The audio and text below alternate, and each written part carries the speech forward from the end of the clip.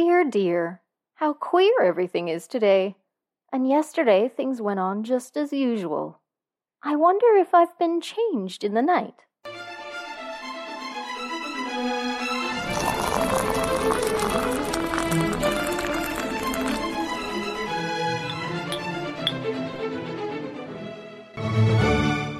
Today's episode is brought to you by HelloFresh Canada. If you feel like you're stuck in a dinner rut, HelloFresh will bring you fresh, pre-measured ingredients with mouth-watering seasonal recipes delivered right to your door. Skip all the trips to the grocery store and count on HelloFresh to make home cooking easy, fun, and affordable. You can now enjoy cooking and get dinner on the table in 30 minutes or less. With over 25 recipes to choose from each week, there's something for everyone to enjoy. That means veggie skewers and couscous for me and Mediterranean chicken for Frank and Tito. Go to the link in the show notes to get $80 off, including free shipping on HelloFresh, the #1 meal kit. Hello! Welcome back to the History Obscura reading room. Here at the estate, we are weathering hurricane season yet again, and despite all the soggy towels steaming in front of the fireplace, all is quite well. After all, the eternal candle keeps us lit even in the darkest, stormiest of nights. So, I believe you have come for a story? Well then. Once upon a time, in May of 1889, a boy sat in a hut in the woods, reading his Bible. As he read, he was interrupted by a woman with wings, who told him that his prayers had been answered. She asked him what he wanted most of all. The boy was frightened, but he answered the woman and said that most of all he wanted to help other people, especially sick children. He decided he would like to be a missionary. The next night, after a complaint from his schoolteacher, the boy's father ruthlessly tested him for spelling, eventually knocking him out of his chair in exasperation. At that point, the boy, Edgar, heard the voice of the lady who had appeared the day before. She told him that if he could sleep a little, they could help him. He begged his father for a rest and put his head on top of his spelling book to sleep. When his father came back into the room and woke him up, Edgar found that he knew all the answers within the book. In fact, he could repeat anything that was in the book. Edgar seemed to have gained the ability to fall asleep on top of books and awaken knowing all the facts and illustrations recorded therein. In time, Edgar used all his school books this way. By 1892, Edgar Cayce's teacher regarded Cayce as his best student. Edgar told the teacher that he saw pictures of the book's pages in his head. Shortly after this, young Edgar was struck on the base of the spine by a ball in a school game, after which he began to act very strangely. His parents put him to bed, and when he went to sleep, he diagnosed the cure to his ailment, which his family prepared and which cured him as he slept. Edgar Cayce, later known as the Sleeping Prophet, believed that his subconscious mind was connected to the dream realm where minds were timelessly connected. It was an idea we may now call a universal consciousness. Edgar would lie down and enter a state of altered consciousness, which allowed him visions of the future, as well as the ability to diagnose illness and prescribe a cure. Edgar Cayce lacked much formal education, but in the 1920s he became a Sunday school teacher. He also began faith healing, using a combination of spiritual readings and homeopathic medicine. Many of his cures were said to have been accomplished long distance. In 1925, he settled in Virginia Beach, where he established a hospital, as well as the Association for Research and Enlightenment. He also made prophecies, including the destruction of New York City in California, and claimed to be able to recall past lives. In February of 1925, during a reading for a 26-year-old physician, Casey told the young doctor that he would soon find himself in possession of a great deal of money. The reading advised the individual to exercise caution and discretion in caring for his wealth, especially in the face of adverse forces that will come then in 1929. In March of 29, that's 6 months before the stock market crashed, a New York stockbroker was given a severe warning by Casey of the impending great disturbance in financial circles that was about to take place. Casey said, "We may expect a considerable break and bear market.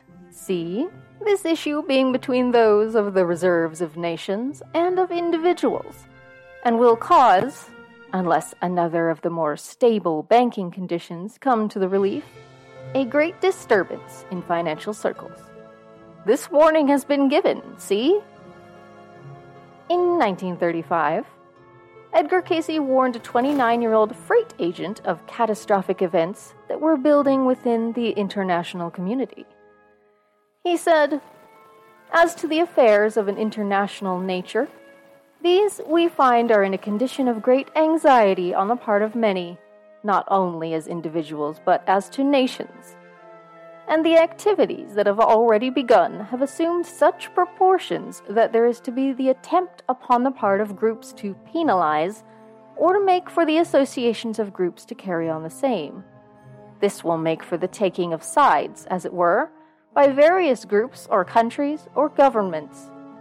This will be indicated by the Austrians, Germans, and later the Japanese joining in their influence, and gradually growing to those affairs where there must become almost a direct opposition to that which has been the theme of the Nazis, for these will gradually make for a growing number of animosities. The whole world will be set on fire by the militaristic groups and those that are for power and expansion in such associations." He was particularly fascinated by medicine and the legendary lost city of Atlantis. In 1938, Edgar Casey predicted the discovery of a road that led to the ancient temples of Atlantis. He believed that Atlantis had been the first civilization that was technologically superior even to that of modern society. He added that its last surviving islands have disappeared somewhere in the Atlantic Ocean around 10,000 years ago. He claimed that the Atlanteans were well versed in technology that harnessed the power of the quantum world. This included the use of crystals and sound waves for healing. Elevators and connecting tunnels operated there with compressed air and steam, and the Atlanteans used quartz crystal science to mine gold, copper, and silver from the earth. Atlanteans were also adept at the use of silicon chips at levels unrivaled in the modern world. They were familiar with the amplification power of crystals in laser technology and memory chips. Also, according to Edgar, they made extensive use of mass mental telepathy, psychokinesis, and astral projection into fourth-dimensional consciousness. According to Casey, two rival parties fought for control of the Atlanteans in its final days. One was the Children of the Law of One, who wanted to return to spiritual stewardship of the land based on natural laws. The other group, the Sons of Belial, wanted to exploit natural resources for material gain. The chief focus of their conflict was a third class of dull, half-awake, quote-unquote, subhumans that the Sons of Belial used for slave labor. The Children of the Law of One wanted to enlighten these sub-beings by raising their consciousness. However, the sons of Belial wanted to keep them in ignorance and exploit them for their own gain. Casey revealed that before the legendary land disappeared under the waves, there was an exodus of many Atlanteans to ancient Egypt. He attributed the biblical Great Flood of Noah to be a result of the sinking of the last huge remnants of Atlantis. He also revealed that the many Atlanteans that managed to escape had hoped to preserve a record of their civilization. Thus, they created 2 separate archives with all their history and accomplishments so they could preserve them. According to Casey, the Atlanteans buried this under the left paw of the Great Sphinx of Cairo. It has been called the Hall of Records. The Hall of Records is said to house piles of documents, scrolls, and other materials with information regarding the lost continent of Atlantis, and even extraterrestrials. Some believe that works from the Lost Library of Alexandria can be found there. Edgar Casey said, "A portion of the temples of Atlantis may yet be discovered under the slime of ages and seawater near Bimini. Expected in 68 or 69, not so far away." He also believed that the Hall of Records would be discovered before the end of the 20th century. Well, Casey died in 1945 and was not present, at least in physical form, to see whether his future predictions would hold true.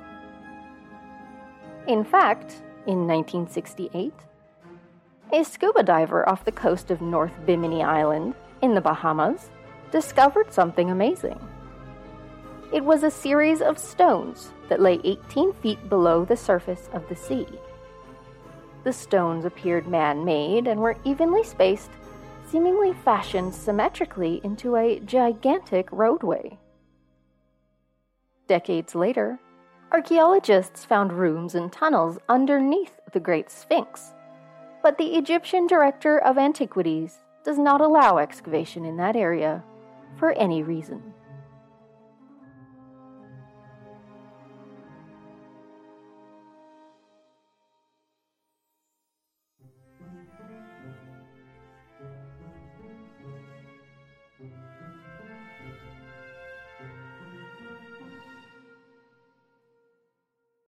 Thank you for listening. Please check out our Patreon, patreon.com/History Obscura, or check out the show links to see how to buy us a nice cup of tea. Either way, your support is very much needed and appreciated. Good night!